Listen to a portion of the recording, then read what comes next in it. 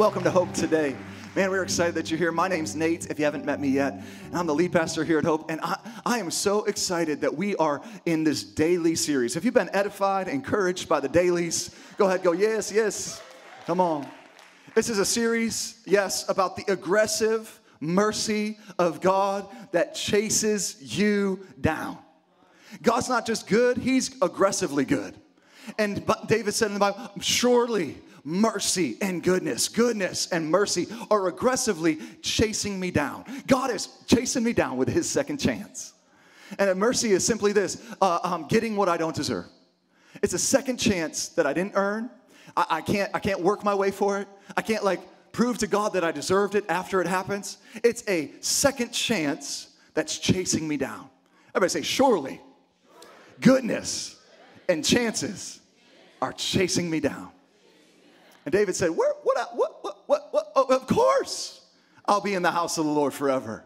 Where else could I go but from your presence? Of course. And then he says, man, I will dwell in the house of the Lord. Of course I will, forever. Because goodness and mercy are chasing me down. I just want to run to him as he runs after me, and he's running after me, and I'm running after him. That's called the dailies. Everybody say, mercy that chases every single day. Every day, his second chance mercy chases you down. He's looking for what's right with you. He wants to wipe your record clean. He wants to give you a fresh start every day. We have chances chasing us, whether you recognize it or not. And it's fresh and new, and it's every single morning. I mean, his mercy always meets us in the middle of every mess. If you didn't listen to last week, we talked about mercy in the middle. And also, if you're not following on the dailies, we talked about all the blesseds. And he says, mercy is right there in the middle. And he says, in Micah 6:8, do justly, walk humbly on this side, and mercy right smack dab in the middle. We'd love for you to catch up and join the dailies online. Go ahead. We'll get on the dailies. So if you haven't yet, I want to encourage you, pull out your phone, go to NY Hope Church right now, and start receiving the dailies. They're new every morning into your inbox with us. You know, Hope Church, again, is a place where we're looking forward to good things. Hope is a place where no matter what, everybody say no matter what, no matter where you've been, no matter what you've done, no matter what you have or don't have, no matter what you look like, no matter your background, no matter your deepest, darkest secret, that if anybody knew, you are just right for Jesus here, and you belong at Hope Church. We believe that. You are just right for Jesus today, and you belong in this place. So today we're going to be jumping into a story that exemplifies this in Luke 7:36. And we love Jesus. We follow his life throughout the Bible. And today we're going to glean and learn from the life and the actions and the attitude of our Savior named Jesus, okay? Jesus is everything to us, and we're excited to share him with you today. You might discover the hope that we found in Jesus. But before we do that, in Luke chapter 7, we're going to go to Luke chapter 6 and get a little context, because God is supernaturally ordering the details of the storyline of Christ's life so we can learn from it. Are you ready? And the account we're going to look at builds towards mercy. It builds towards a second chance. Notice what he's talking about in Luke chapter 6, starting in verse 37. Some people love this verse. Judge not. Remember, God said, my mercy triumphs over judgment. Judge not. That's what we're calling today's message. Mercy over judgment. Everybody say, judge not, and you will not be judged. Condemn not, and you will not be condemned. I got good news. There is therefore now no condemnation for those of you who are in Christ Jesus. You've been completely set free. Condemn not, and you yourself will not be condemned. Uh-oh, here it goes. Forgive. Oh, wow, the F word. Forgive, and you will be forgiven. Give. Oh, man, are you talking about my time, my treasure, and my talent? Yeah. Give, and it will be given to you. Good measure, pressed down, shaken together, and running over will be put into your lap. Come on, somebody. That's good news. This is the kind of part that's good news or bad news depending on you. Here it is. For the measure that you use, it will be measured back to you. We're talking about forgiveness. We're talking about generosity. We're talking about giving of our lives. We're talking about condemnation or no condemnation. We're talking about mercy or no mercy, judgment or no judgment. For the measure you use, it will be measured back on you. So the way that you measure other people, the harshness, the precision, the insistence, the lack of grace, the lack of mercy, or the overflow of mercy and the overflow of kindness and the overflow of grace, that is what's measured back to you. James 2:13 says that judgment is without mercy to the one who shows no mercy. And because the Bible is so consistent, here's Jesus saying the same exact thing as James said. Judgment is without mercy to the one who shows no mercy. The same measure that you use with other people is going to be used back on you. Does that sound good to you? Or like, oh man, not me. Don't do that. Is it a good thing or a bad thing? I think we should all have this, we all have this incredible tendency to form superficial assessments of other people based on our mistaken notion of our own superiority. That's called judgment right there. We have this incredible tendency to form superficial assessments of our other people's reality based on our mistaken notion of our own superiority. If I were in charge, I would never do that. If I were doing that, I would never do that. I would never. It's this mistaken notion of I'm better than them, therefore I would never do what they do. It's called judgment.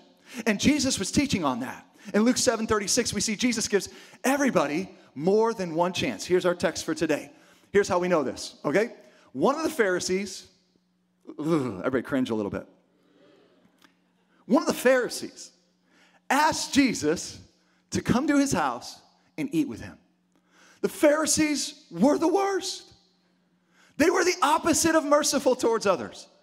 They were by the book, law-driven jerks. And they did it in the name of God. They were legalistic and harsh towards everybody.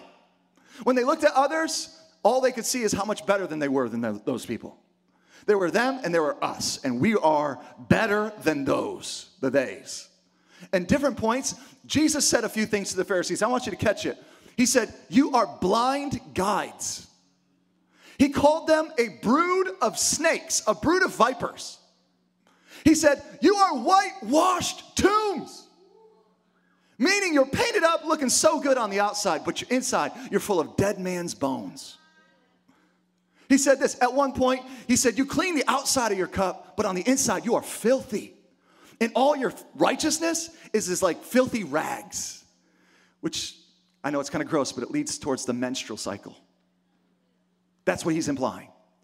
He said, you are so contaminated, so dirty. You look good on the outside, but you are full of it, man. You're just full of it. Jesus said these words out loud in front of people to the Pharisees. Here it is. You travel over land and sea to make one convert. And when you win them, you make them twice as much a son of hell as yourself. I mean, mic drop. Oh my gosh, so much for like not casting judgment, Jesus. What kind of jerk can say the truth about these jerks? You hear what I'm saying? No, actually, mercy doesn't make you lose your sense of judgment. I'll say it again. Mercy doesn't make you a moron. Mercy does not make you lose your sense of judgment. My boyfriend cheated on me again, Pastor. Mercy over judgment, though, right? No, actually, you're worth more than that, sweetheart. Make a better judgment call. Judge something. Oh, Pastor, my husband beat me again. Mercy, though, am I right? Yeah, am I right, though? No, you're wrong. You can judge that. You should judge that behavior. You can cut that off of your life. See, mercy doesn't make you a moron. Tell the person next to you, mercy doesn't make you a moron. Okay. So don't judge others. Don't judge others. But how do I do that in real life and not become some second chance jellyfish with no backbone? I have to judge some things. I have to use some discernment. I can't be a punching bag and a welcome mat that people walk all over my whole life. Someone is going to take advantage of my mercy second chance. Yes, Jesus didn't judge. I want you to catch this. He didn't judge anyone negatively or incorrectly. And yet listen to what he's saying to the Pharisees. I'm actually going to leave you hanging on this point because tomorrow morning on the dailies, we're going to catch you up how to discern and use mercy and judgment. I've given you 4 scriptures tomorrow morning on the dailies. Go ahead, sign up, and you're going to discern the difference, and you're going to work the Bible in this area. But I want you to catch this. Brood of vipers, whitewashed tombs, blind guides, dirty cups. In Matthew 23, Jesus says 7 times, oh my gosh, 7 times, woe to you Pharisees. The word woe means that calamity has fallen or is about to fall. Judgment. It's like serious judgment is coming on the Pharisees. So it's safe to say Jesus isn't a huge fan of the Pharisees. Wouldn't you agree? But in Luke 7:36, again, one of the Pharisees, everybody go, oh. Yeah, you're catching it now. One of the Pharisees asked him to eat with him. Now you think, man, you were just giving these guys the woe. I mean, 7 times to completion. Woe to you. Judgment is coming. You big jerks. And now one of them's like, you want to come to my house and have lunch? But this is what it's remarkable, because notice what it says after this. Notice what it says. One of the Pharisees asked him to eat with him, and he went. And he went. See, you can make judgments of fruit without being judgmental of people. You can make judgments of behavior without being judgmental of people. Some people will say, well, I am my behavior. No, you're not, sir. No, you're not, sweetie. You are not what you do. But I can make judgments of your behavior without making judgments of people. No judgment, no rejection. He shows this Pharisee acceptance and mercy, which shows that Jesus has chances readily available for everyone. Woo! And he might have despised the Pharisee system and their awful, legalistic, external-focused, false religiosity, but he didn't despise the people behind the facade, behind the uniform. He loved each and every one of these goons. As far out as they were, and as far out as you are, he loves you. He loves you. And there may have been so many hidden motives behind the Pharisees' ask. You know what I'm saying? There may have been like true interest in Jesus. Nobody knows the heart of a man. But either way, one of the Pharisees actually asked Jesus over to his house, and Jesus went. He went to this guy's house. Now, having somebody over to your house in this biblical culture, well, it's like today. You know, having somebody to your house is a pretty big deal. I mean, I've known some of you for a long time, and you've never asked me over to your house. Why? Because you don't just invite yourself over to other people's houses. You're like, hey, what are you doing later? Can I come over? It was the same way then. Are you with me? You don't just crash people's football parties. You don't just go to people's wings and eat their food, you know. So the Pharisees didn't say, hey, let's meet. He didn't say, like, let's go meet at our local coffee shop, Hebrews, and just have a coffee and catch up. No, he didn't say that. He said, come to my house. It's a bad church joke. He said, come to my house for a home-cooked meal. I want to have a one-on-one with you and your dudes. And that was personal. Personal to give the invitation, personal to accept the invitation. One of the Pharisees asked him to eat with him, and he went. He didn't judge him. He simply went. He accepted the invitation that was given. But in verse 37, the story starts to change. It says, and behold, bam. That's like when the Bible says, check this out, behold. And while Jesus is reclining at the table, which may seem like a little bit strange to us, they didn't have central air for their home, so I just want you to get this. He's like laying out, sprawled out like a rabbit on a hot day. There was no air conditioning in this Middle Eastern heat. And what does heat do? Rise or fall, everybody? It rises, yes. So they would actually not sit up at like high tabletops. They would actually get as low to the ground as they could and eat together. They would recline on pillows and have low tables as low as they could to get away from the heat. And that's why Jesus is at the ground at dinner, which is going to become more important when you start to see what happens like back here behind him while he's just chilling with his homies. He reclined at the table, and behold, a woman of the city. Now, a woman of the city, just so you know, that's not like a flattering description, and it's not like a location address thing, like it's like, oh, she lives in the city, and she's from the city. No, she's saying like a woman of the world, a woman of the streets of the city. Are you with me? A woman of the city, just in case you were wondering, who is a sinner, the S word, like a really, a sinner, a woman of the streets that's a sinner. So many Bible scholars say this is a nice way to say she's a prostitute. So you got this big, super self-righteous Pharisee, superior Pharisee, and then you got a prostitute that crashes the party. And Jesus is just hanging out, and this woman from the city, who is a sinner, learned that he was reclining at the table in the Pharisee's house, and she came on over. She crashed in. Question, was she invited or not invited? right? She was not invited, yes. So she must have wanted to connect with Jesus. And with all the judgment from this home and this location on the street and these people, something gave her access. Something gave her permission inside of herself to say, he's going to love this. I don't know why. I just feel like I'm allowed to do this. She's obviously going to get what Jesus has to offer in this moment.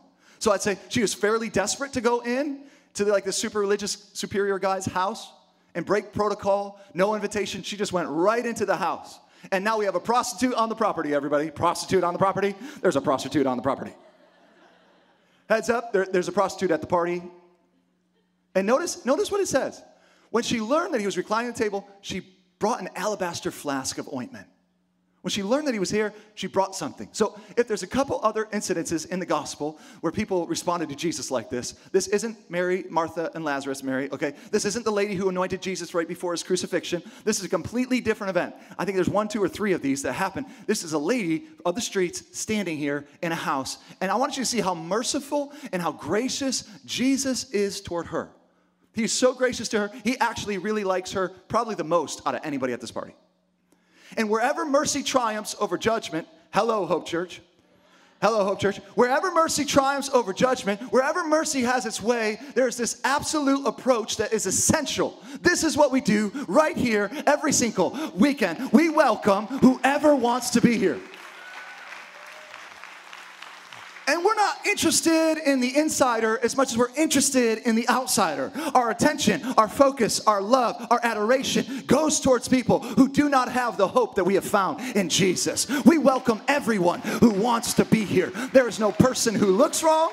There is no person with the wrong story. There is no person with the wrong stuff. There is no person with the wrong race. There is no person with the wrong background. There is no person who has the wrong orientation.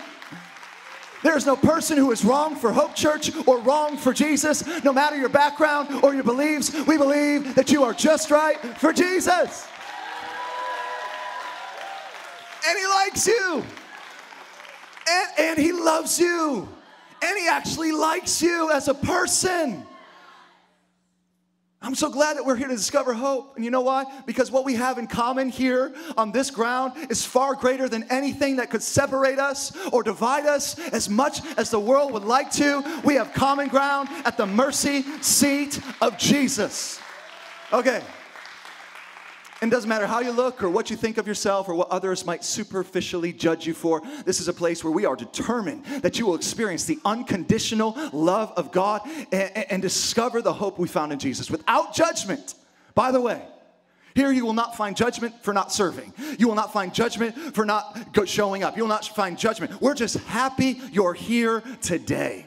You're welcome here. Only joy-filled anticipation and appreciation for who people are, not what they do. Before you do a darn thing, we love you for who you are. By the way, I don't believe in labeling someone by their sin.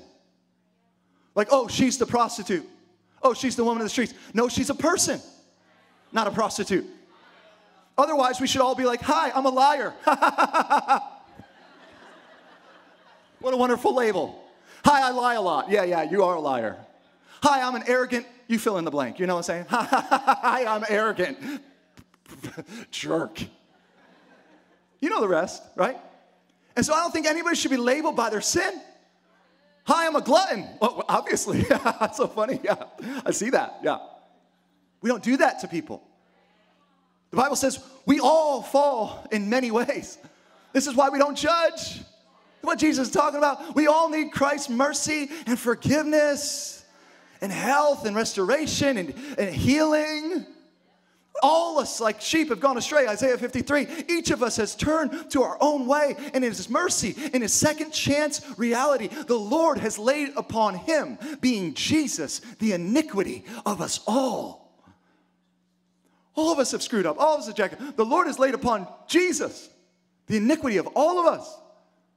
We're all in the same field right here. We're all on the same ground. All level at the cross of Jesus. And that's why we can see mercy triumph over judgment every single time. Because I need Jesus too. Because I'm a train wreck. Whoever did whatever, Jesus welcomes all who come to him. The Pharisee, and the prostitute, It's like Proverbs 3:7. It says this, do not be wise in your own eyes. It's pretty simple, right? How clear is that? Do not be wise in your own eyes. Don't assess your own opinion and the opinion of others that may superficially default to, I must be right, I'm always right, I love the way I think, I'm amazing. And here's what the New Testament parallel to that. It will make you rich in mercy. Philippians 2:3. Here it is in a nutshell. Esteem others better. Better. She's better than me. He's better than me. That Pharisee, that jerk, he's better. That prostitute, she's better than me. Better than yourself. Now that's countercultural today, right?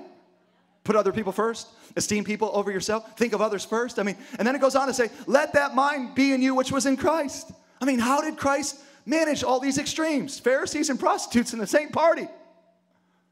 How do you go to the Pharisee's house and the woman, how do you let all that happen? Well, that was the mind of Christ. To be all things to all men that you might win some. Esteeming others better than myself, but religious hypocrites give selective shots according to their judgments. Watch what happens here. This is so fun. So this lady shows up with an alabaster stone jar with some oils in it. Something soothing. Something nice for his tooties. The roads are filthy, okay? And the host or hostess was supposed to provide water for their own feet, for the people's feet, if not wash their feet for them. The Pharisee isn't doing that. But the disciples aren't doing that. Nobody's honoring Jesus in this room, not even his own team. But the woman standing behind him, down by his feet. Now remember, he's kind of sprawled out like a rabbit on a hot summer day, right? And she's not at his head up here. She's at his feet back here. She's behind him. Why? Because she didn't really belong here. She's kind of sneaking in. She feels a little shame. Wouldn't you? How do I know? Because she's weeping. Because she's weeping. She's broken. Just imagine what it'd be like to be in the Lord's presence. Wouldn't you pretty quickly get some of a sense of your own sinfulness or shortcomings or, oh my gosh, and this is exactly what happened with Peter from the get-go. Immediate disqualification he did to himself. Jesus does this amazing miracle for Peter on the water. He catches tons of fish, and there was no fish all night. And Peter's first response is to fall on his knees and say, depart from me, Lord. I am not worth you. I am a sinner. I am worth less than you. This is part of the reason we don't focus on sin all the time here at church. We focus at Hope Church on Savior. Because if we were to focus on our sin, we would be depressed and sad and manic and, oh my gosh. Because when you see the Savior for who he really is, look to the Savior, for he has overcome it all. When you see the Savior for who he really is, your first natural tendency is to see how short you measure up.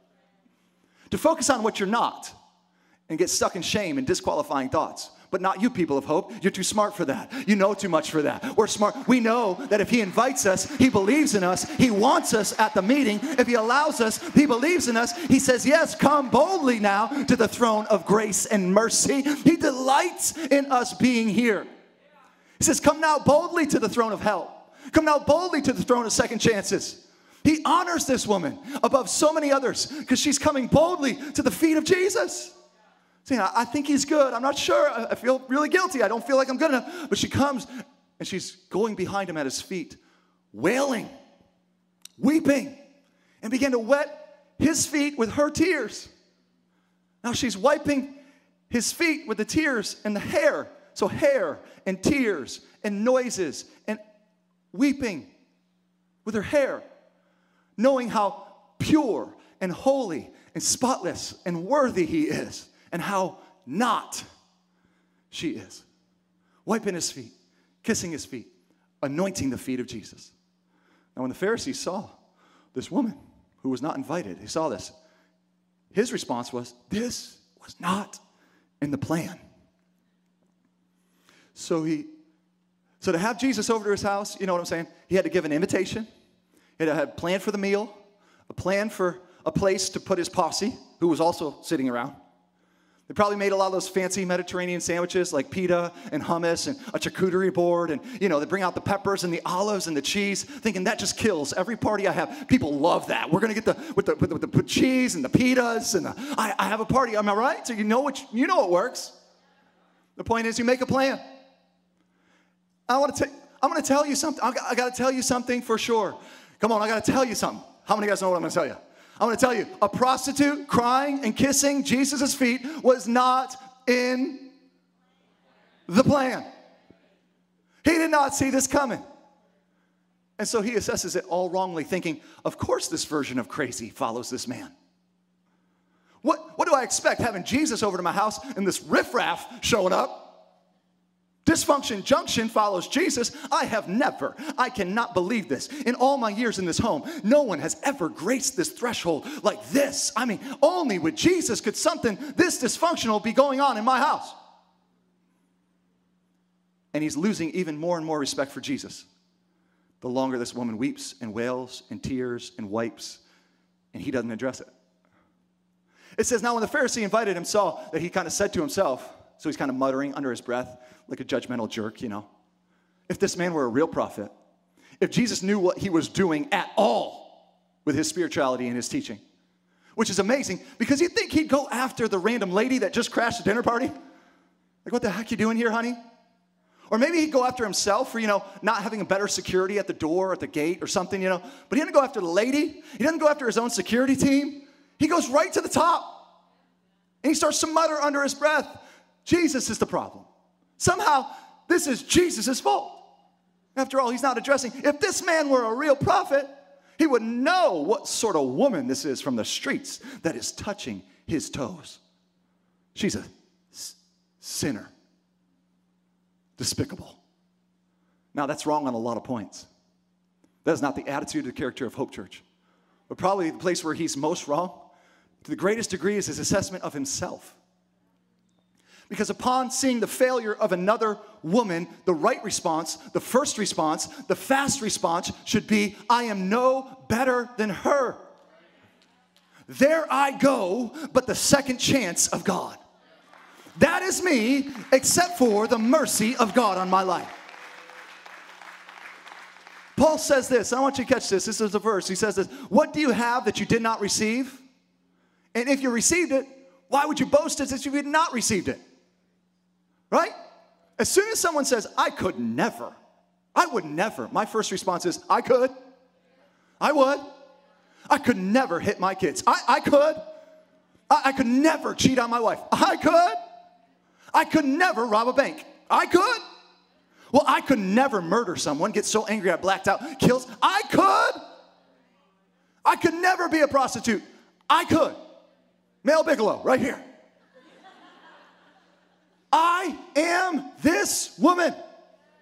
I need the mercy of God in my life. That's me. I'll say, different in specifics, the same in principle. All of us have fallen. All of us are in need of the mercy of God. All of us has found forgiveness in Jesus Christ, and it really works. It's not like I forgive you and I still feel guilty. I'm talking about forgiveness that cleanses you of all unrighteousness, and you never carry the shame, the weight, the baggage, the bondage of it anymore. And it's upon this basis with which we extend mercy to other people, because I am that woman. Some will say, I would never do that. I've never done that. Well, all sin is the same. And all sin is not the same. And I want you to get this theologically. All sin is the same, and all sin is not the same. Some sin has more perverse and greater consequences, yes, but all sin is the same in the sense that it's not brought under the finished work of Jesus Christ on the cross. It will destroy your destiny and mess up your eternity. The Bible clearly shows us, all of us like sheep have gone astray. Each one of us has turned to our own way. Isaiah 53:6 again. But the Lord has laid upon Jesus the iniquity, the shame, the sin of us all. Now that mindset, that's the mindset that leads to a healthy, life-giving, gospel-sharing, disciple-making church that is rich in second mercy. I am that woman. Let's say it together, church. I am that woman. I am that woman. Let's finish the story. I'm at verse 40 now. Simon, I got something to say to you. Now, okay. We're at Jesus' dinner party. Not really. This guy, this Pharisee's house. And we got the prostitute. Pharisee, prostitute, two extremes. Notice where the focus shifts. Notice where the focus shifts. He said, I'm not really here to teach the Pharisees anything. They're not catching it. I'm not really here just for this woman. I'm here to build my team. He starts leadership lessons. in the middle of this mess. Parable begins in verse 41. A certain moneylender had two debtors, Peter. Just shifts. Not the prostitute, not the Pharisee, looking at Peter. Certain, the guy who said, get away from me, I'm a sinful man, I don't belong here. Yeah, this guy. Parable begins in verse 41. A certain moneylender had two debtors. One owed 500 denarii and the other 50 denarii. When they could not pay, he canceled the debt of both of them. Now the 500 denarii, bottom line, 2 years average wage today. 500 denarii, 2 years of your wages worth. 50 would be like 2 months. So one guy thinks, I owe 2 months' pay. One guy owes 2 years' pay. One would be hard to pay. The other would be almost impossible for most of us to pay off.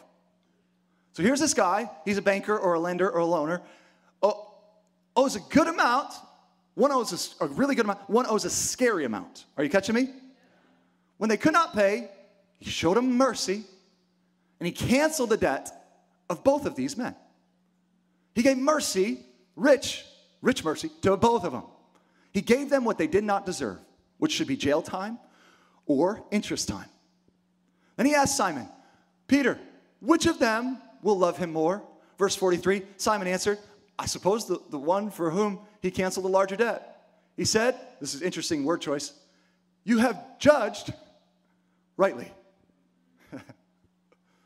Then turning toward the woman, he said to Simon, so here they are laid out. He looks to the woman at his feet, which he hasn't acknowledged yet. Nothing's happened yet. He looks at the woman and he says to Simon, that's just awkward, isn't it?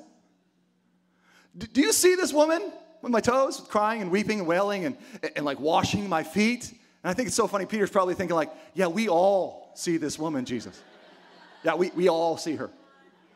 What are you going to do about this, Jesus? Yeah, we all, you mean the one who's wailing and weeping and wiping your tooties or toes with your hair? This little piggy went to the market. This little piggy stayed home. This little piggy had roast beef. This little piggy, it's like, yeah, we all see what's happening here, Jesus.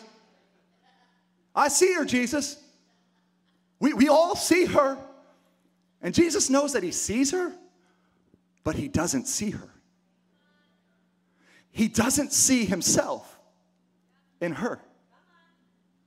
Simon doesn't see through mercy the way Jesus sees through mercy. He said, do you see her? This was you 6 months ago. Can you see that you are no better than her? And you did exactly the same move when I called you. Do you see who this is? What a great question. Because the man on the beach that was looking at me saying, depart from me, I saw him and I see her. I saw him and I see her. I'm the same God, and I know we're in front of these men who can't see, but I don't really care about that. Can you see her? Can you see her, Peter? Because the building of my church in the next 3 to 5 years, you're going to need to be able to see what I see so you can lead like I lead. And if you can't see like they can't see, you're going to be stuck and never help a darn person in your life. Can you see her? She belongs here in this moment more than any of y'all. And I could care less what they see. But disciple, hope for humanity beyond my being here, do you see her? Do you see her? I entered your house. Disciples, you didn't do jack squat for me. You're missing the mark a lot. You also go get lunch, and I'm not really hungry, and I have food that you don't know about. It's like, you kind of always are out of it, guys, but can you just be with me for 1 second and see what I see? You gave me no water for my feet. She's wet her feet with my tears. He goes on. And she has wiped my feet with her hair, her honor, her value, the most precious thing. You gave me no kiss. And Peter's like, Jesus, if you wanted a kiss, you should have told me you wanted a kiss. I could give you a kiss. No, you greeted me with no kiss. And Jesus is like, from the time I came in, she's not ceased to kiss my feet. Man, this is aggressive. You did not anoint my head with oil, but she has anointed my feet with oil. Therefore, I tell you, her sins, which are many, are forgiven. For she loved much.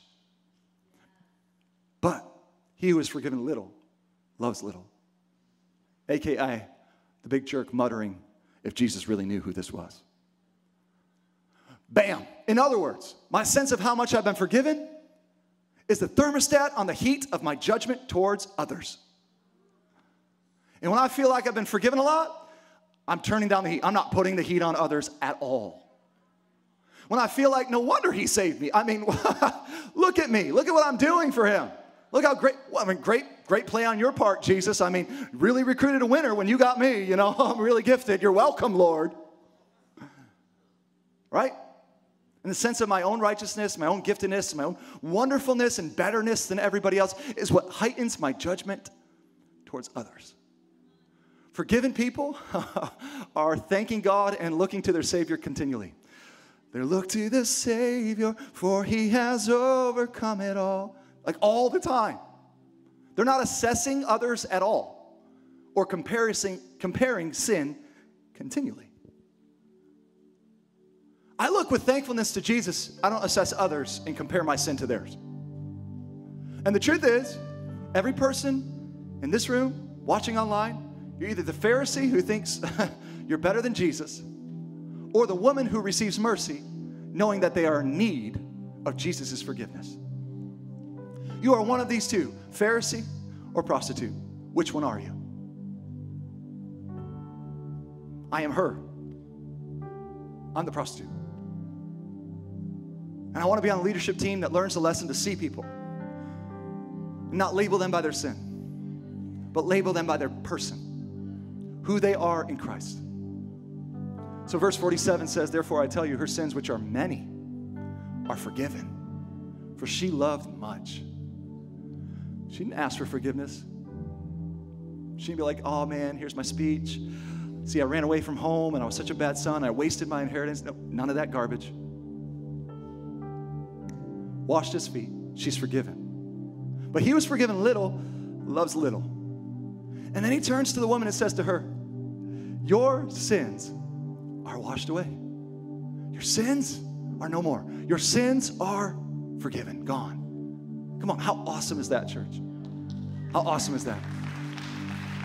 Think of all the places she'd been, all the things that she had done, all the shame and the baggage she felt about it. And Jesus forgave her her debt, her huge debt load, much sin, instantly. If her sins were on a keyboard, he hit the delete button. If her sins were on an Etch-a-Sketch, he shook it clean. If her sins were on the sand of a shore, he sent a big wave of mercy crashing down on the record of her wrongs, wave after wave after wave of aggressive mercy. It was gone into the sea of forgetfulness. The record was gone. Her sins were forgiven. What a mercy moment. She was in the wrong house. I want you to catch this. She was at the wrong time. She was sitting around the wrong people. She felt so out of place. You might be sitting here today. You might feel like, oh, man, I don't know if these people are my people. I don't know if this place is my place. But everything went so right when she turned her eyes on Jesus. Everything went so right when she looked to the Savior. She was just right for Jesus. Verse 49, then they who were at the table began to say among themselves, who does this joker think he is that even can forgive sins? And he said to the woman, without acknowledging them, your faith has saved you. Your faith has saved you, because salvation and freedom and forgiveness are by faith. They're not by what you feel like in a crowd like this. They're not by what your washings or your rights or your wrongs or making it right or working really hard. It's by faith through grace, a gift of God, lest anybody could say it's anything else. Amen, church? I think sometimes we underestimate the power of seeing God doing something in our lives, even when we feel out of place. It's our heart that everyone feel welcome and belong here. Well, let's be honest. Some people don't even feel like they belong in their own homes. And they live there. Some people don't feel like they belong in their city, their country, their workplace. But when you fix your eyes on Jesus, all those issues of discombobulated and not fitting and not owning and not knowing where you're supposed to, you could be surrounded by Pharisees in a stuffy, self-righteous environment full of peacocks cocking. Everyone judging you. Obvious that you don't belong. Obvious you're broken and desperate and emotional. And if Jesus is in the room, you don't even care. You get over all the judgment. Get over what everybody who's a hypocrite is thinking about. You get over what everybody who's on your side is, and you just focus your eyes on Jesus, and you know in that moment, right here, right now, there's no fear. I know it's going to be all right. I mean, who cares when love himself, mercy himself, grace himself is seeing right through your mistakes in this moment. His love transcends who is around you. His love transcends what you feel about you. His love transcends where you've been and what you've done. And he is for you today. So right now, right where you're at, I want you to connect to the mercy of God. I want you to connect today to the salvation of God. I want you to connect to the healing of God. He's here for you today, and he has freedom from shame and pain available to you. Let's turn our eyes on Jesus.